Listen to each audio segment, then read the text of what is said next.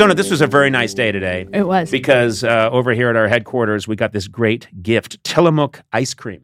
I'm a monster for ice cream. I know you are too. I want to take a bath in it, and then I want to eat the bath. Wait, what? I want to bathe in it, Yeah. but then I want to eat it as I'm bathing in it. Yeah, that's a simple concept. You made it much more complicated. I know, I'm sorry. Fill a bathtub with Tillamook ice cream. I will get in it, and then I will eat my way out. Yes, That's all you need to there do. we go. Okay, yeah. They have so many great, it's such good ice cream, and they have so many great flavors. I mean, just off the top of my head, I don't know. Birthday cake, caramel swirl, banana split, caramel toffee crunch, chocolate chip cookie dough. I think there's butter pecan, cookies and cream, French vanilla, chocolate peanut butter. Malted Moose Shake, I think, is one. I can't remember too well. Mounted Huckleberry, Tillamook Mudslide, Marionberry Pie, Monster Cookie, Old Fashioned Vanilla, Rocky Road, Oregon Dark Cherry, Waffle Cone Swirl, Peppermint Bark. I'm just going off memory here, but Holiday Sugar Cookie, Orange and Cream.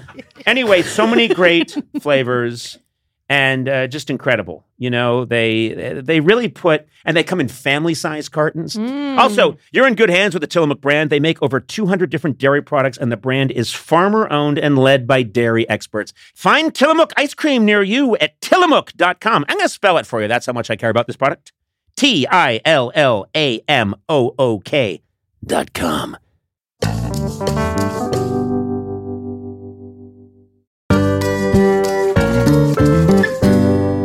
This episode is brought to you by McDonald's. Not sure you've heard of them. Up-and-coming little restaurant, but they're making it. They're the little engine that could. You know, the moment of bliss when you spot your fries being scooped into the carton and suddenly time slows down. I have that all the time. I love their fries. Oh, Yeah. yes. McDonald's fries hit different when they're free. That's another thing I'll tell you. And when they belong to your friends. There's no better feeling than thinking you're out of fries and then you discover extra fries at the bottom of your bag. Or else my son still hasn't finished his fries. Yeah. And I'm done with mine. And he used to be weaker than me, so I could just take them. Yeah. Now I can't because he's stronger than me. Oh, yeah. There's no wrong way to eat McDonald's fries, but we all think our way is the best way. And I like stealing them from someone else. That's my favorite way. Get your favorite McDonald's fries today. McDonald's! Check them out sometime. They're everywhere.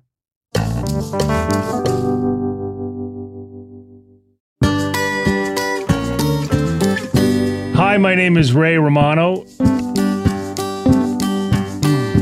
And I feel good about being Conan O'Brien's friend. I'm making an exception, though, because at my age, the only new friends I take are doctors. Fall is here, hear the yell, back to school, ring the bell, brand new shoes, walking blues, climb the fence, books and pens, I can tell that we are gonna be friends. Yes, I can tell that we are gonna be friends. Hey, welcome to Conan O'Brien Needs a Friend. This is the podcast where I try to, deepen my friendships with some people and make friendships with people who I think probably don't like me very much. Either way, I think it's working. We're making a lot of friends, which is nice for me. I'm joined by Sona Movsesian, my trusty assistant. Hey, Sona. Hi, Conan. And producer extraordinaire Matt Gorley. Hey, Matt. Hi. You all right? Yeah, why do you? You just go, hi. Ooh. Hi. No, just more like, oh, hello, Conan. Good to see you. Oh, hello, Conan. Good to see you. Robot. Jesus Christ. We have a very exciting guest today, but I want to talk to you guys about something that thrills me to the core. And I'm being very sincere here. I've been on the air for 25 years now. And to celebrate that, Team Coco is rolling out an archive of my best comedy sketches, celebrity interviews, and stand-up comedy acts. And we've been talking about this for a while, and I've had fans say, well, when is that coming? Well, I'm here to answer the first part of that question. The first phase of that collection, The Remotes, launches today, March 25th. You go to teamcoco.com/Conan25, and you can see over 350 remotes from all my years at late night and my years on TBS. Some of these pieces are my favorite work I've ever done, like old-time baseball remote, apple picking with Mr. T. That's a goodie. You like that one? I love it. I would have killed for this thing back in the day. Yeah, we've had a lot of people always say, how can I get this? How can I get that? Yes, there are some clips that have been floating around out there, but a lot of this stuff hasn't been seen in over 20 years. And the ones that have been seen on the internet are just VHS rips that are so bad you can barely make out my face. They're incomplete edits. Conan 25 clips have been digitally restored from the original master tapes. They look better than you've ever seen them before. Go to teamcoco.com/Conan25. You can go there today. There are 350 pristine remotes. That also includes Triumph the Insult Comic Dog, Andy Richter remotes. Plus, don't forget the very first Jordan remote, and all the Jordan remotes will be there. You too can watch them all in a row and wonder why hasn't Conan killed him yet. Mm-hmm. This is a real labor of love for myself and our team. We've been working on this for a while. As I said, there's a lot more coming. Celebrity interviews, sketches, stand-up comedy acts from 25 years starting in 1993. teamcoco.com/Conan25. Check it out. teamcoco.com/Conan25. And now, onto the show today. I am very excited that our guest is Mr. Ray Romano, one of my favorite comedians, a hilarious gentleman and a kind soul. Ray, it's really good to have you here. Is that a real thing that you make friends with doctors? I don't make friends with them, but if a doctor wants to play golf, I might consider. If he has an MRI at his house, then I'm going to take him golfing. Do you really like free treatment from people you know? I don't need it free. I just need doctors. That's all. You're not that old. We must be the same age about, I'm guessing. But where are you? How old are you?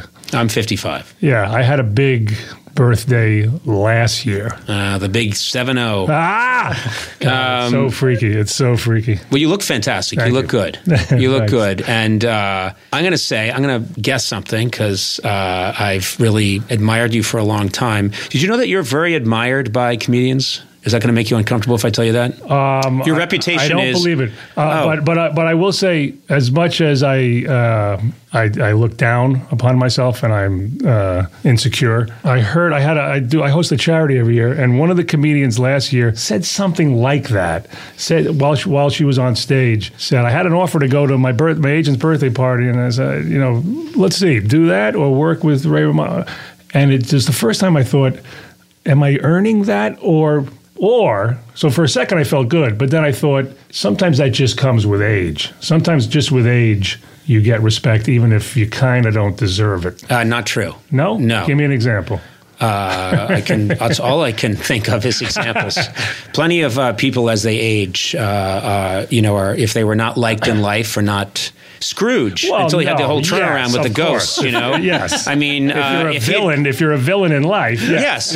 No. I'm going to tell you that that's very you. You're tough on yourself, but you have a reputation as being someone who works hard. You craft your comedy. You really care about it being good, and that you're a good person. You're a nice person. That's the word around town about you. I will give you a disclaimer for each one of those things. Okay. By the way, but I appreciate you saying that, and of course, part of me likes hearing that.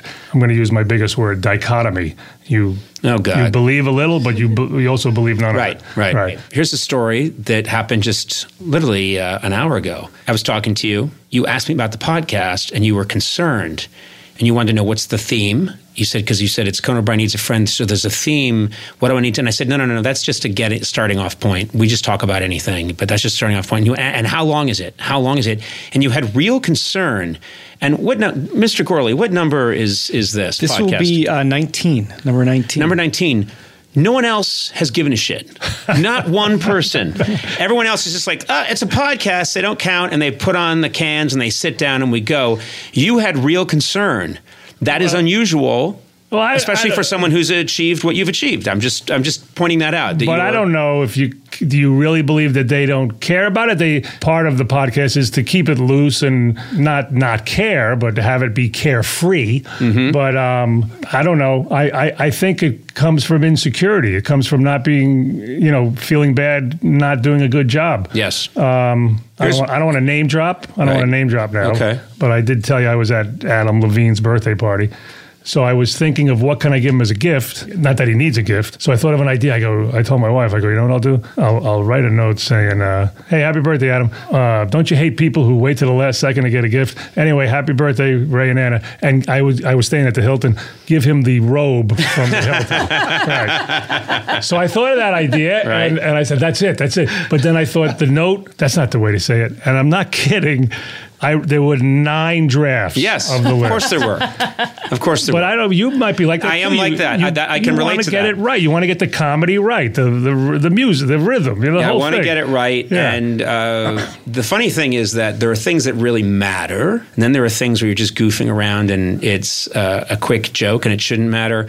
What I can relate to is I can't switch off when I care and when I don't care. Meaning, now I'm hosting a big event, so I really have to care, but this is just a joke I'm leaving for someone at a birthday party, so I don't have to care. I'm that way about giving a little wedding toast versus doing a performance that maybe 10 million people might see. I sweat the wedding toast just as much. Yes. I don't have any... There's no oscillation. There's no variance between the big thing and the small thing. When someone wins at an auction, you leaving their outgoing message on their answering machine. You know, I offered to do that for somebody. I'll record, hey, it's Ray Romano. You've reached Susie Murphy. You know, blah, blah. It takes me 15 tries till I say, no, that's not good. Let's do it again. Let's do it again. And it's because I don't want to let that person down, and it's a reflection of me. It's right. Yeah. I was in New York City a couple months ago, and a friend of mine had a charity. So I went to perform it, and I forget the name of the club, the name of the place it was at. It wasn't at a comedy club. So you know those restaurant things that have comedy, they're hit or miss. But yeah, I'm Ray Romano, so I get a little leeway up front, but it didn't go that well. And I thought, I think I got this. I think I know how to ease into my material. It didn't go that well. I left, but everybody was happy, blah, blah, blah. And I was going to go home. I had an apartment downtown. I'm going to go to the apartment. And I was driving, and I couldn't go home. I had to go to the cellar and drop in and do a set. To get it back. Yes. That's at your stage. Yes. This is how long ago? This was 6 months ago. Oh, my God. And you know what? Okay. That's... and the cellar is like... by the way, the cellar is such a sure shot, but that's a risk because let's say that one didn't go well. Then it's too late. There's no other club open. Well, then you can never see your family again. Then you just travel the world until... That is... well, it's the old saying, you're only as good as your last whatever, right? I think a lot of people also don't understand context. Sometimes people say, just get that person who's funny to come in here and be funny, and it's going to be great. And sometimes for charity things, you show up, it's taking place in a big museum. No. And there's like dinosaurs, giant brontosauruses assembled. Yeah. And the tables are all on the side of the room, and the room's the wrong shape. Yeah. And you're not really getting the right introduction. And I'll start to say that to the person who's running the charity at the Museum of Fine Arts or something. I'll be like, or the Museum of Natural History, maybe, and they just go, oh no, getting a comedian's like getting a plumber. When there's a problem with the pipes, you get a plumber. When you want laughs, you just get the comedian. You want to say it doesn't work. It doesn't work. And if you put me in the wrong context, you get up there and no one's listening, and they're eating, and the sound isn't right, and things are echoing around, and it feels awful because maybe you do okay, but especially if you're the big attraction for that night, we've got Conan, and then it doesn't go that well. I did. That's a hypothetical, by the way. Yes. Okay, that's a pure hypothetical because it's always gone very well. Science fiction. Yeah. But for school, my wife would offer me up to these fundraisers for our school, and I did one in the gym at the school we were at, and I was like, well, why? And it's in the gym. Thank God it really went well. They set it up as best they could, and it went well. A couple years later, again, my wife says, they're having a fundraiser. It's at the Canyon Club. You guys know where that is? It's on Canaan Road off the 101. Anyway, it's a rock club. First of all, I was just annoyed. Not annoyed, but I'm like, why did you offer me? Why don't you ask? And it's whatever. And it's the parents. It's the parents of. No, but you said not annoyed. You were annoyed. You were annoyed. Well, first of all, it's the parents of the people I'm going to see all the time. I'm going to see them every day for the next 10 years, right?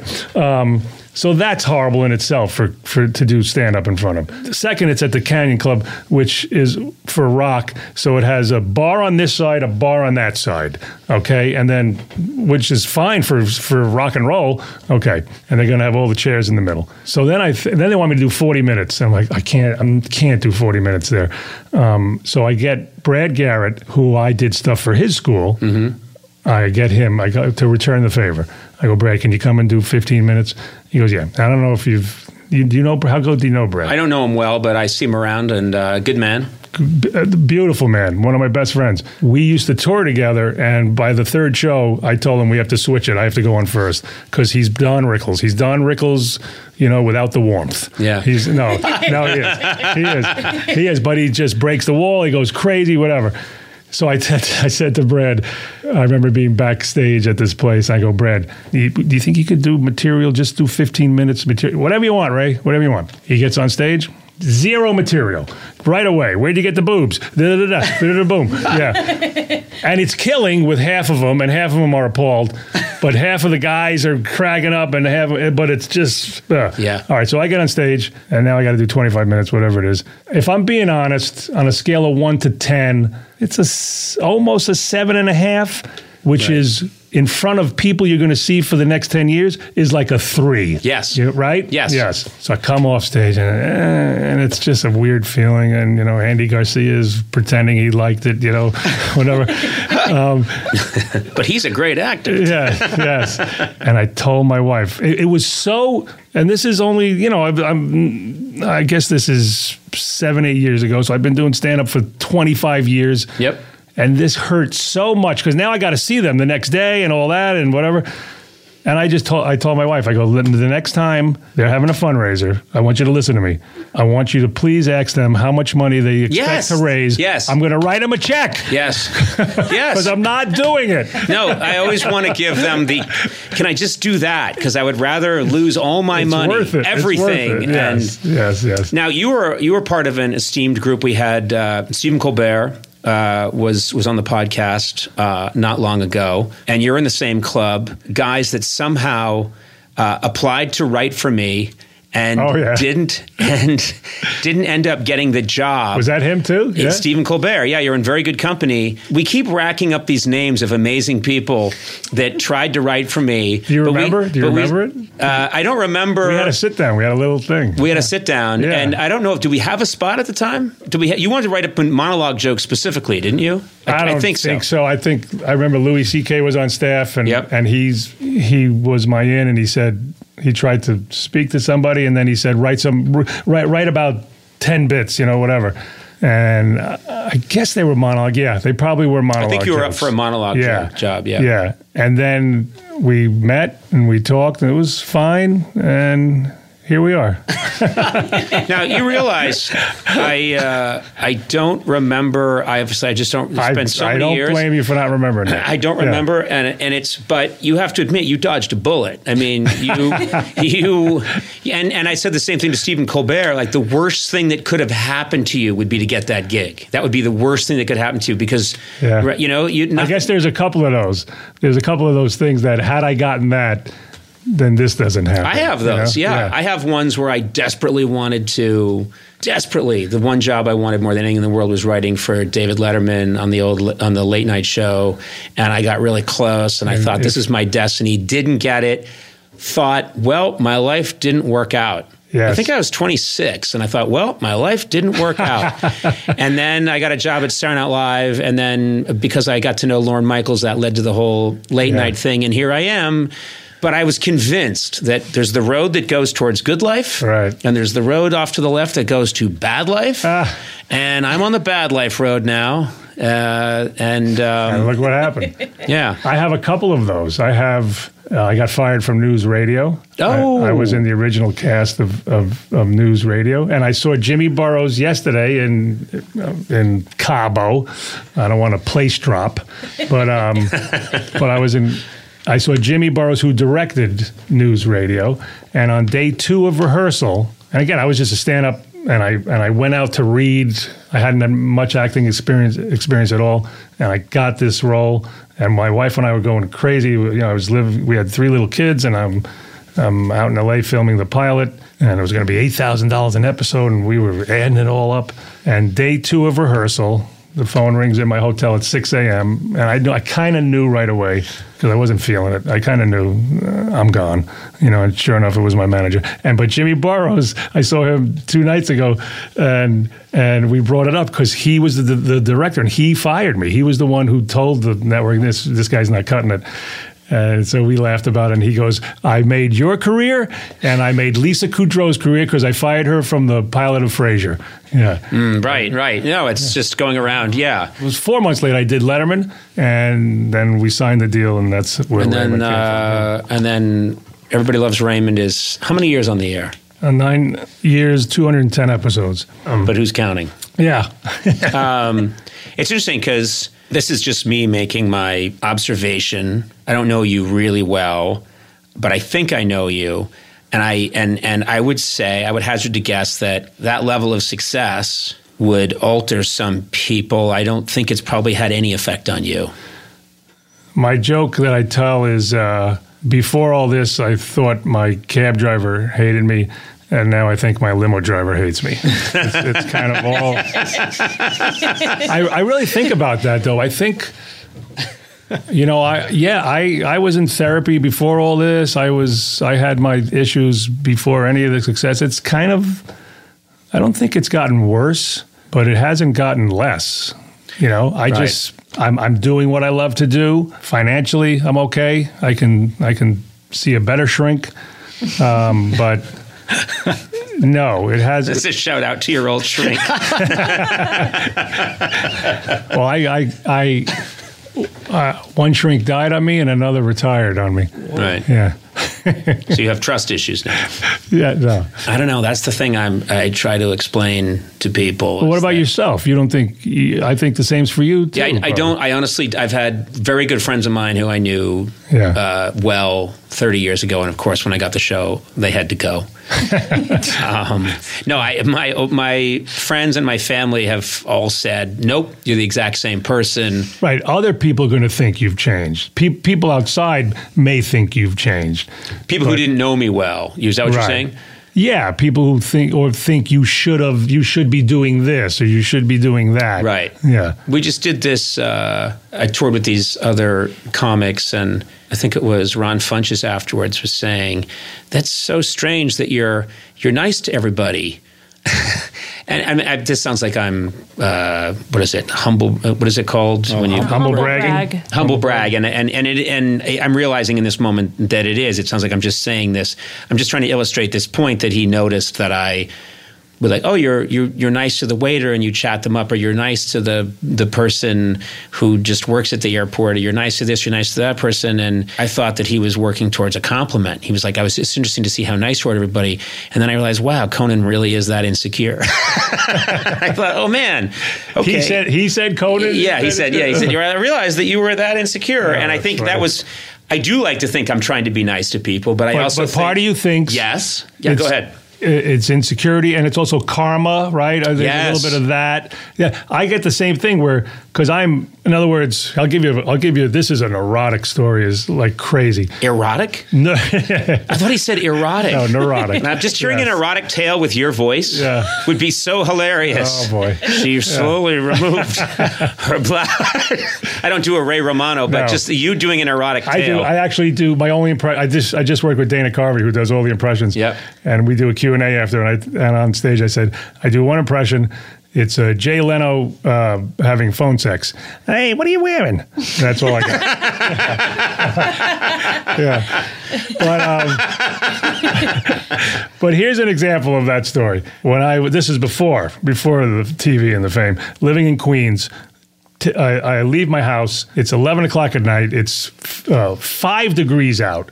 And I'm driving. I see an old woman by the bus stop. I keep driving past, and then I think, it's 5 degrees. This woman's old. She's waiting for a bus at 11 o'clock at night. This is a possible dangerous thing for this woman. I go, let me go around I got to go around the corner. Let me go around the corner. And I pull up, and I roll the window down, and I say, are you okay? And she's startled a little. Who's this weird guy? I go, and she looks at me like, and she's a little scared. And I go, it's very cold out. Are you okay? And she goes, oh, yeah, I'm okay. I go, okay, all right, just want to make sure. I pull away. And then I think I just startled an old woman in 5 degrees waiting for the bus. What's going on? Is she palpitating, whatever? So now I got to go around again. I'm not kidding. I just want to make sure she's okay now. Right. And I drive by, and she sees me again drive by. So now she thinks I'm this freaking crazy guy driving by. So I just had to kill her. No, I didn't. No. But my point is, why was I doing that? Am I that much of a good Samaritan, or is it like? Because that's the right thing to do. And if you don't do the right thing, then something bad is going to happen to you. It's the old concept that there's no such thing as a selfless act. That if you are going out of your way to help someone and be kind, you are getting back something from that.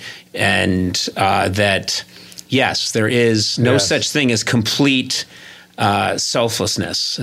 Some of that might be true, but I give myself credit, and I'll bet you can give yourself credit for this also. There is a little bit of you that likes, you don't have to because this person maybe isn't even aware of you, but you like making, I don't want to say little person, it sounds demeaning, but feel better about themselves, Mm-hmm. I like if I see the guy who's kind of looks lonely and just socially awkward. I like to let him know that I see you, man. I recognize you, and you're there. Yes, yeah. But I think that in my case, I think some of that comes from parenting, religion, the way I came up, but also just that I was insecure as a kid, and when someone was kind to me, it meant everything. I think if I had been very secure in my place in the world when I was a kid, or I had been like the captain of the football team, or I had just been like, he's the popular jock who's also the head of the class and dating the prettiest girl, I don't know that I would have this empathy. Yeah. I think I have it because I wasn't maybe the happiest person in the world when I was 12 years old. What about you? Does that, were you that? I mean, well, I've always said if my father hugged me once, I'd be an accountant right now. I wouldn't have to do any of this. I wouldn't have to do any of this showbiz stuff. I don't know. I mean, I did have an insecurity early, and I don't know if that came from the relationship with my father. My father was very undemonstrative, could only kind of show anger, really. I'm not saying he was a horrible monster, but he could get mad at us and discipline us, but couldn't go the other side.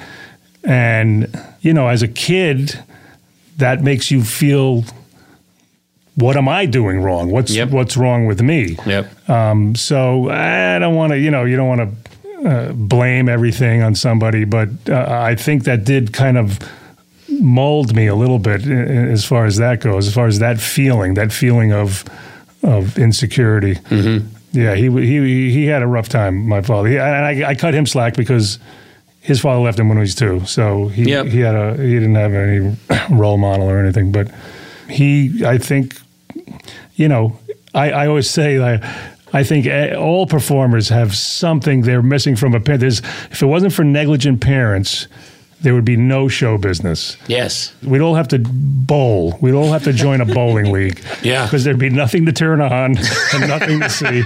Yes. Well, apologies to my dad. But he can't figure out how to work the podcast yet. So is your father? He's 90. He's still he's still goes to work every day, but he keeps saying yes, I want to see this podcast. And that explains it all. Hysterical. But how's your relationship? Was he a No, he was good. My dad's a very good, sweet guy. He was. I think there was just because there were 6 of us, and we were born like one a year. I think 2 of us were born within a 3-month period. He was just tired. And he worked all the time. So I think he was. Sometimes he was like this character that we didn't quite know who'd come into the picture, and there was a lot of chaos, joyous chaos. Yeah. But I think there was. I was born with probably a certain amount of anxiety too. I think it's just in the family. We're an anxious people. Yeah. The Irish. I always thought the Italians were more laid back, but oh, really? You think so? I don't know. I thought you guys, Well, we're did. Loud and Yeah, well, loud doesn't mean you're nervous. Yeah, I don't know. Right. I think we. I'm an exception, I guess. Then. Yeah. You're an erotic Italian man. We're going to take a quick break. Oh, we do that? Yeah, we do that so that we can sell mattresses.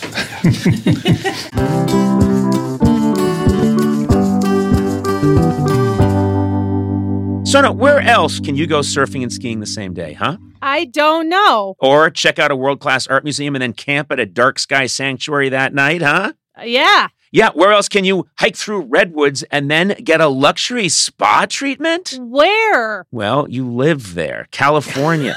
California, Sona. No matter where you go across the state, you'll find a way to play. I'm a California resident, so Sona, you are a lifelong California resident. I'm a lifer. I love this place. This is a beautiful state. Gorgeous. So many different, wonderful ecosystems in one state. You can hang out by a Palm Springs pool. You can go whale watching. You can go hiking in Yosemite. And then talk about the great cities in California. You get all this amazing food, sushi, whatever you want, they got it in California. Hey, if you can't find it in California, man, you got a problem. Yeah. I shouldn't have done that. I made that up on my own. Anyway, I love California. Discover why California is the ultimate playground. Head to visitcalifornia.com to start planning your trip today.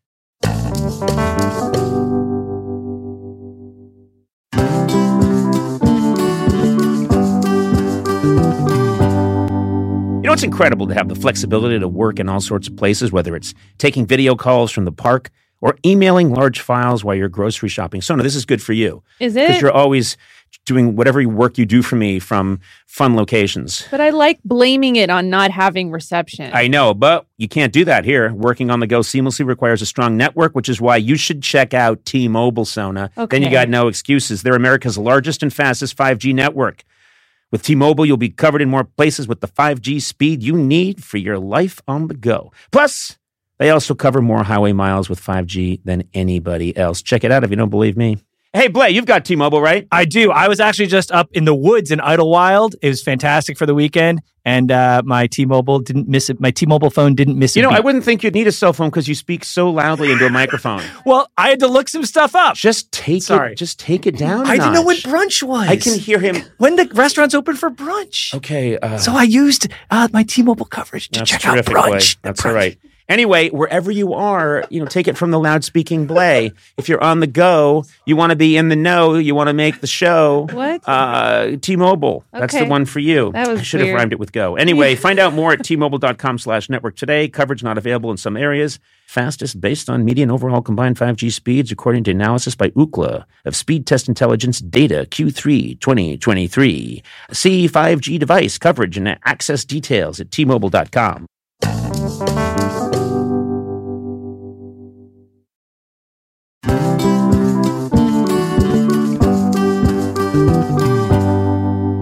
On the way in today, Sona, I was thinking about just how much has changed over the years. Yeah. When I was a kid, we were all dancing the jitterbug and the Watusi. Okay. And then you grow up now and there's mosh pits and everything's gone cuckoo. There's this new thing called rap. I don't know what's happening anymore.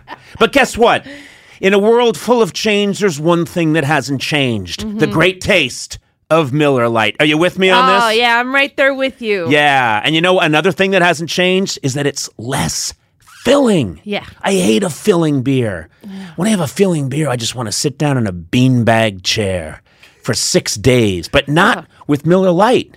So what's the best thing about the original light beer? Back in 1975, the big debate in America was what's more important, that it's less filling, Miller Lite, or it tastes great. Yeah. The cool thing is when we all realized it's both. Okay. It's less filling and it tastes great. Yeah, right. Everybody wins. Everybody wins. Miller Lite keeps it simple. Undebatable quality, great taste, only 96 calories. You don't have to choose what's best. Miller Lite has great taste and it's less filling. Tastes like Miller time. To get Miller Lite delivered right to your door, visit MillerLite.com/Conan. Or you can find it pretty much anywhere that sells beer. Yeah. Celebrate responsibly. Miller Brewing Company, Milwaukee, Wisconsin. 96 calories per 12 ounces. Fewer calories and carbs than premium regular beer.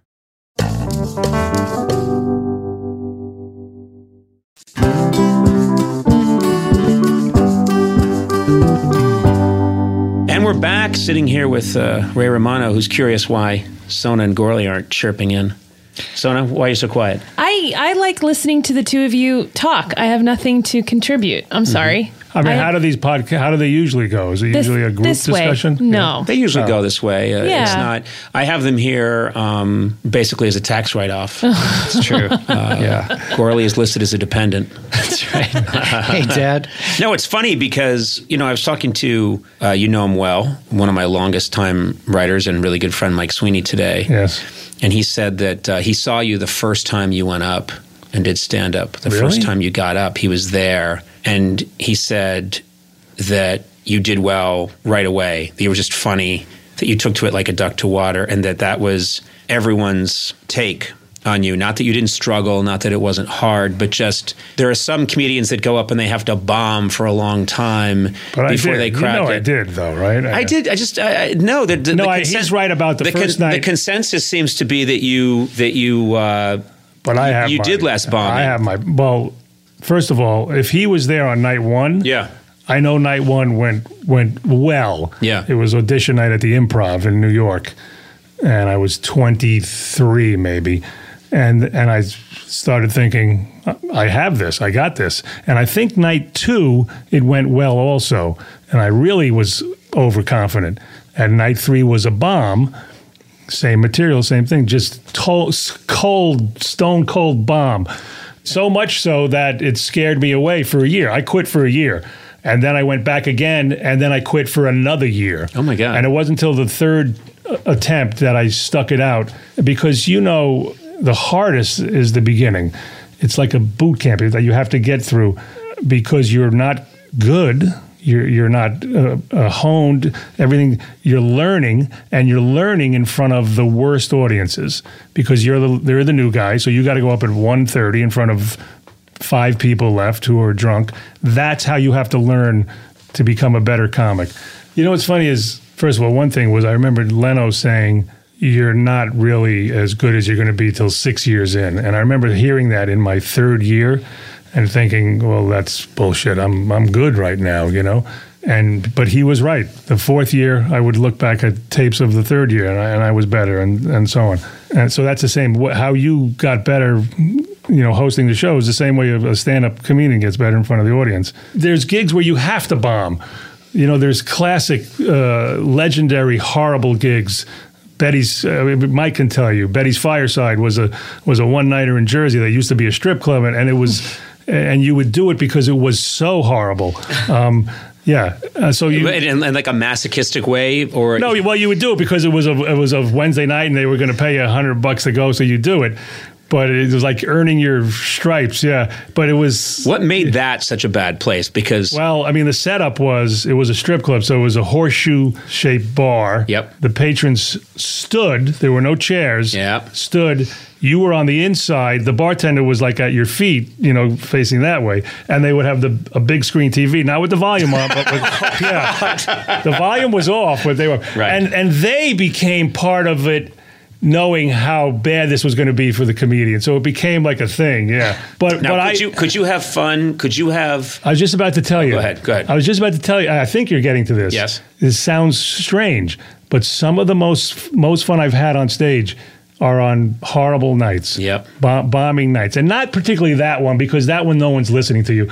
But like in the Comedy Cellar, when it would be late and there'd be 12 people left and they're not giving you anything. And yet it was so, I felt so comfortable, and for every non-response they gave me, I had a response for that, Yep. you know? And even if they didn't laugh, I knew it was funny. And I just felt comfortable. Now that comes from many times having to experience that type of situation. I wonder now, because now, it's like you say, the audience just gives it to me now for 10 minutes, and then you got to be funny. But I'm playing theaters, I'm playing games.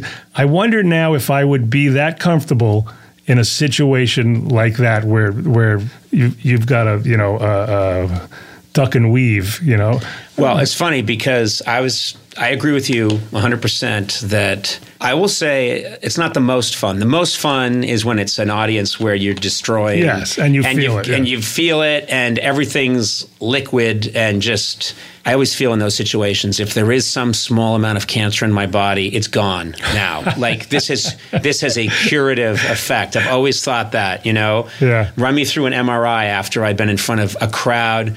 And I don't mean a crowd that's just wooing, but a crowd that's smart and they really are appreciating what I'm saying, and we're all one. That's fantastic. I'm always hungry. I'm always hungry after a good yes, set. Yeah. You want to eat because it's the same. It's the hunter warrior. Yeah. You want to eat a mastodon afterwards. Yeah. But what happens is after I would say the next fun going down the list is when you're really getting nothing.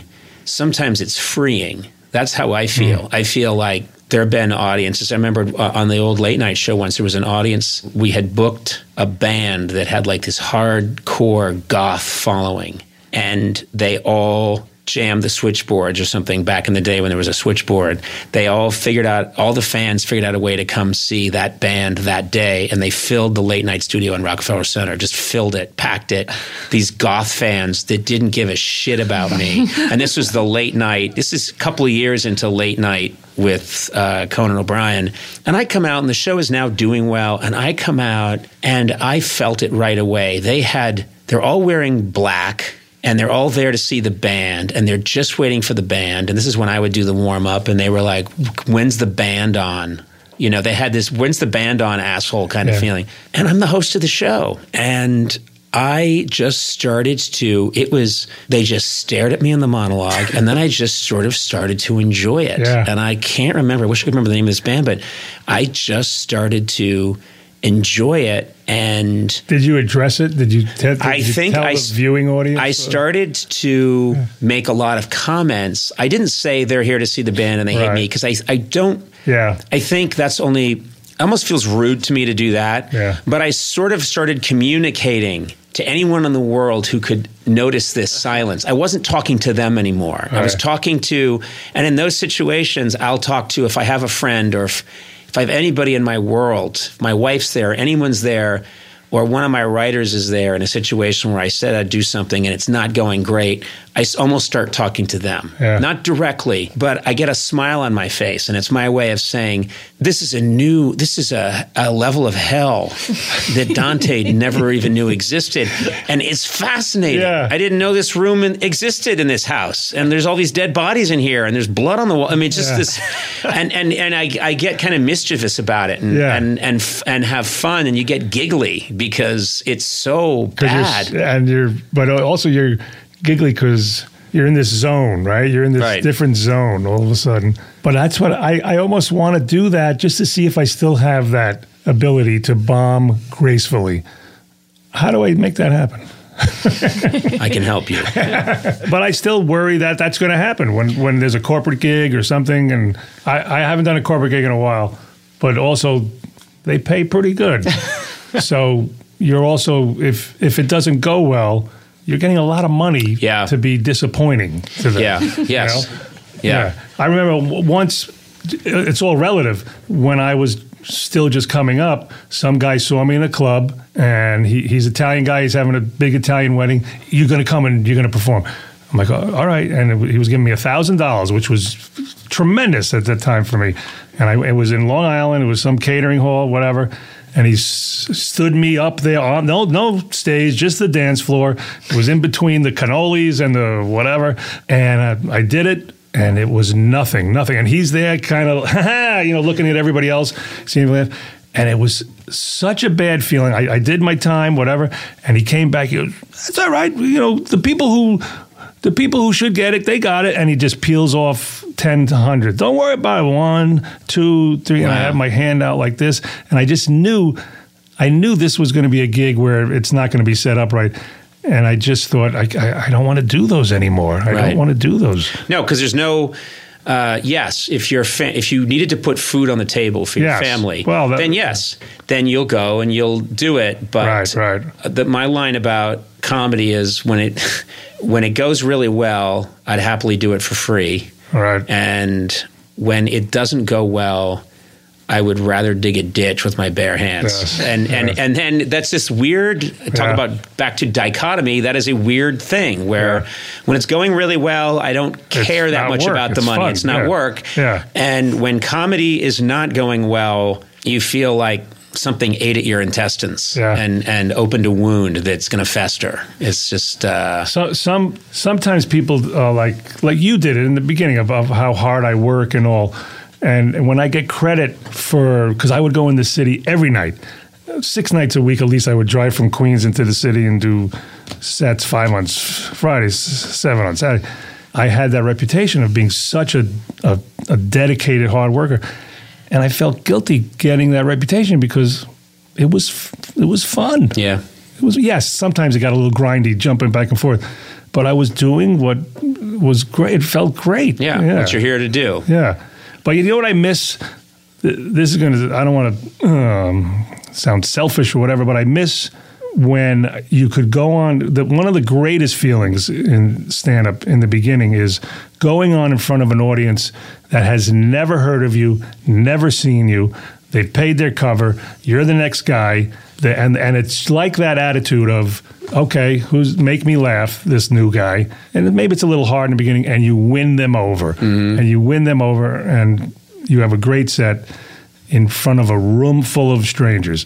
Now, I'm not complaining. That's not going to happen in this country, at least, because it's like you said, everyone's giving me the benefit of the doubt now.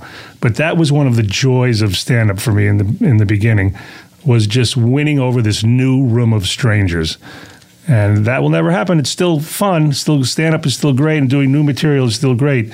But that element is... I'm going to say 3 words to you: radical facial surgery. Although I'll tell you what, as I get older... Here he is, Jay Dobano. If you come out, you've got a lot of scarring, a lot of dermabrasion, a different nose. No, like who was the guy that Andy Kaufman did? Tony Clifton. Tony Clifton, yeah. And you come out and... well, what if it ended up looking like Jay Leno and people just thought you were Jay Leno? Yeah, what do you mean? Yeah. But if you know what, I'm sure I could get a room full of 18-year-olds who have never heard of me, but I can't make 18-year-olds laugh now. So also, when you go around at your age saying, "Get me a room of 18-year-olds," it sounds bad. It just sounds bad. Well, this was great. Was it? Yeah. No. See. Look at you. Fix it in post. Look at you. That's the voice. I bet. Right. This is a lovely conversation with a really funny, good man. Following Michelle. Is it Michelle Obama? Did we follow Michelle? I don't know. This is the one after Michelle Obama. Yeah. And she killed. I was going to say, who's listening to Michelle and saying, now I want to listen to Ray Romano? Who's getting enjoyment hearing a full podcast with Michelle and is going to get the same enjoyment listening to me? Who's doing that? There's 4 people. We've run the numbers, and they're very loyal followers. One of them's Barack Obama. Yeah. Well, what was funny was Phil Rosenthal, who met Michelle and Barack when he was running the first time, and he said, I created Everybody Loves Raymond. And she said, she pointed to him and went, "He's Raymond. He's Raymond." Yeah. There you go. I know. How cool was that? Yeah. Thank you so much for doing this. All right. You're really. This was lovely. It's fun. This was Sorry you lovely. guys didn't get in as much. No, we're just here No, for support. they're really just here. Yeah. I'm telling you. He said more than you. He said, let me move the mic. Yeah. Yeah. You know, if Yeah, we get Adam on Sachs. too much, he beats us when the guest leaves. Yeah. It's That's not a right. physical beating. No. It's verbal abuse is what I'm good at. Thank you, man. This is fun. Yeah. All right. Ray Romano, ladies and gentlemen. Fix it in post. Fix it.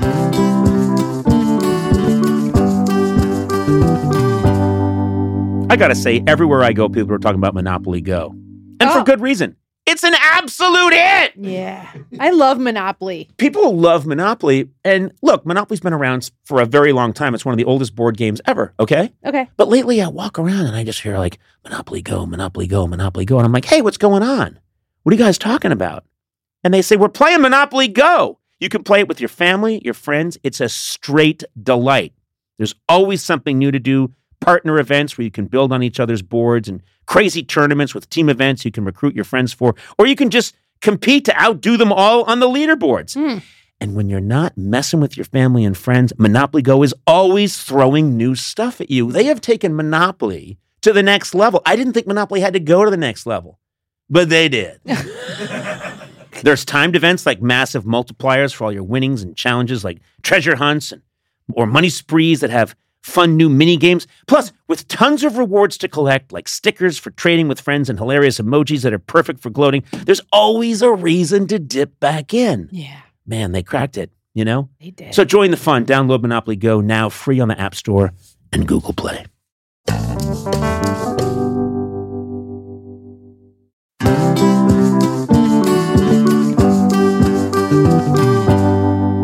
Conan O'Brien Needs a Friend is sponsored by ADT, introducing ADT Self-Setup, featuring everything from motion sensors to Google Nest Cam and the Nest doorbell with a battery or wired option. Your choice. Easily install the ADT Self-Setup security system at your convenience. You don't need heavy-duty tools. And if you do need help, ADT can provide virtual assistance along the way. Self-Setup from ADT grows, moves, and adapts as your needs change. You can add more products at any time, and your system easily moves wherever life takes you. It also features Nest cams that can tell the difference between a person, an animal, a vehicle, or with the Nest doorbell, even a package. These things are getting so smart. Plus, when every second counts, you can trust ADT's 24/7 professional monitoring. You can view video of an alarm event and verify or cancel an alarm with just one quick tap. Now, everyone can get trusted security from ADT installed your way with no long-term contracts. When the most trusted name in home security adds the intelligence of Google, well, you've got a home with no worries. Go to ADT.com today or call 1-800-ADT-ASAP. Google, Nest Cam, Nest Doorbell, and Nest Aware are all trademarks of Google, LLC. Post.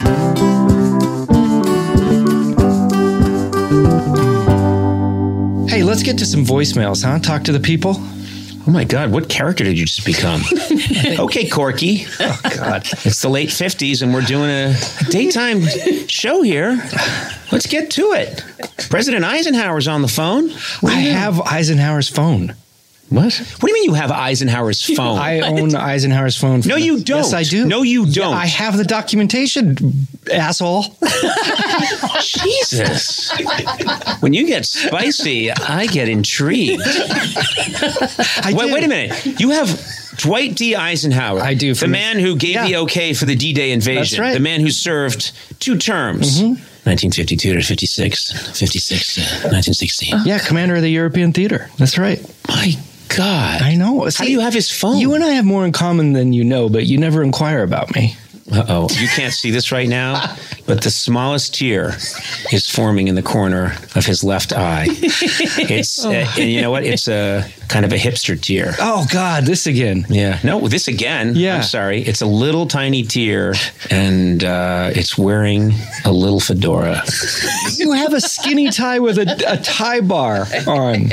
No one can see that, and I deny it. Okay. Tear has a fedora. It is. His tear has a fedora, and his tear likes craft beers. Yeah. His tear is holding a little tiny craft beer. Yeah, it's listening to Father John Misty. Exactly. Okay, so wait a minute. How do you have Eisenhower's phone? I bid on it, and I bid on it because I thought, I will never win this. and I want it. That is so And cool. Will you bring it in? Can I see it? Is it? Do you use it as a real phone? It probably doesn't work well. The cord is frayed at the end, You so can it get doesn't that have a plug. fixed. I could, yeah. But I don't have a landline. Oh, right. Yeah. Wait, go ahead. You're making a judgment. Yeah. What are you going to say? Yeah. Whatever. I think you just did it yourself. I'm not some hipster. I don't have a lamp. Was this his phone at home? It was from his summer White House in Newport, Rhode Island. But while he was president. Oh. That's so cool. Yeah. Is it a rotary dial phone? It doesn't even have a dial. It's a hotline. It's a green, like, Bell plastic, one of those. That's really fascinating. I love stuff like that. Me I'm too. a crazy fanatic for presidential memorabilia. Andy Richter gave me a really old phone that I have on my desk. The only problem is that when I go to talk on it, it doesn't sound great. It actually sounds like you're talking in a different era. Oh. So the electronics aren't as good as the electronics today. So when I talk on that phone, I tend to say things like, "You there? Yes, there's been a fire over at McCready's Barn. Yeah, send the fellas over. What's that? I'm at Wrigley, 525. Yeah. Well, we'll talk about it then. Just take the, I don't know. You get in that mode, but I love it. It's like one of those great old Bakelite phones. Yeah, I appreciate it. Well, I thought you might. Bring it in. I want to see that Eisenhower phone. Okay. Yeah, bring it in. I'm sorry. Oh my God. We are chick magnets over here. I was really trying to care. I'm sorry. No, you don't have to I care. think it's neat. I have David Koresh's guitar. Oh my gosh. Yeah, that's another story. What? That's dark. Oh my God. That one I did not do on purpose. That you said to me like, "Oh, I'll get you back." That wasn't a charming thing? All right, let's do a voicemail. Will, number 19, if you will. Hi, Conan. This is Matt from Ohio. I love the podcast. Good name. In the first episode, you asked the listeners to fill out a survey to learn more about your audience. And then for the next 5 episodes, I heard ads for erectile dysfunction and back hair removal systems or blades. My question is this what your audience is really like? Thanks. Bye. Well, Matt, that is a fair question. I don't think we're doing those ads in response to anything. Those are ads we probably signed up for because we're a relatively new podcast. Mm-hmm. And so I think the assumption by somebody who heard that Conan O'Brien was going to have a podcast and signed us up early for ads probably said, well, those people probably don't have working penises and probably have a lot of hair on their low back. Because I'm just guessing that's the kind of person who watches Conan. I don't think it actually reflects who is listening to the podcast. No negative thoughts towards those ads because I think those are very good products. I've used both of them. I'm just making noises now. He's staring at me again. He stares at me. Anyway, Matt, I honestly don't know. And this is where I maybe could use a little guidance here. I don't know how these ads are chosen. I'm new to all this. This is a brand new podcast. And I know when we first launched it, Mr. Gorley, maybe you could tell us how these ads were chosen, or were this just the ads we got? Yeah, I'm more on the creative side. I'm not a numbers guy. But my understanding is that salespeople sell these ads to companies and they sell a certain amount of slots. And we're trying to even sell bigger slots so there are less ads, if that makes sense. But right now, a lot of companies are buying smaller ad buys. Does that make sense? Yes, it does. Yeah. Can I just say that our podcast overperformed what people expected? That's right. I would say wildly overperformed. I don't toot my own horn often, but podcast has done quite well. Hello. But we're still doing a lot of these smaller ad reads, which will probably not go on forever. That's right. Now, to get to your point, Matt, I am always going to do erectile dysfunction ads, even if I don't get paid for them. I'm going to do erectile dysfunction ads. These are things I happen to be fascinated with. What noise? I'm just making noises. And then back hair removal. That was very Goldbloomy. Yeah, well, he's a big influence on me. Listen to that podcast. Back hair removal, it's a great system because my way of I get just a tuft on the low back where the back doesn't yet quite meet the buttock, the low back area. You asked, Matt. You asked, so I'm going to get into it. So my old way of dealing with it was to use a regular razor and set it on a counter. And with the rotating blade pointed out, and then I would put on the bathing suit and I would pull it low and then I would back up into it and shave this tuft of, and I'll be honest with you, I have an orange, it's like an orange orangutan, coppery colored body hair. And I will back up into it and then undulate my low back until I felt the thip, that's T-H-I-P, thip of little chunks of orange coppery hair hitting the tiles of my bathroom floor. That was what I was doing until that incredible back hair removal system. Should get that tattooed on my hand. What? Huh, what's that? Okay, let's everyone take it easy. Let's just back away from the microphones. Conan O'Brien Needs a Friend with Sona Movsesian and Conan O'Brien as himself. Produced by me, Matt Gorley. Executive produced by Adam Sachs and Jeff Ross at Team Coco and Chris Bannon and Colin Anderson at Earwolf. Special thanks to Jack White for the theme song. Incidental music by Jimmy Vivino. Our supervising producer is Aaron Blair, and the show is engineered by Will Beckton. You can rate and review this show on Apple Podcasts, and you might find your review featured on a future episode. Got a question for Conan? Call the Team Coco hotline at 323-451-2821 and leave a message. It too could be featured on a future episode. And if you haven't already, please subscribe to Conan O'Brien Needs a Friend on Apple Podcasts or wherever fine podcasts are downloaded. This has been a Team Coco production in association with Earwolf.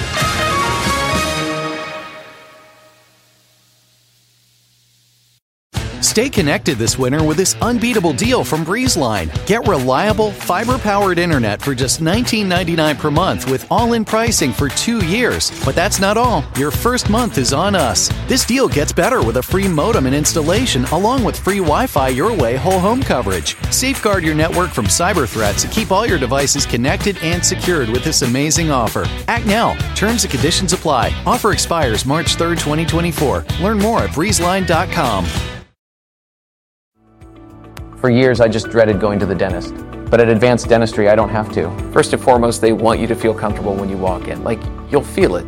Whereas in the past, I might have gone into the dentist and thinking, I might feel some pain at some point. But with IV sedation, it can be something that you don't dread.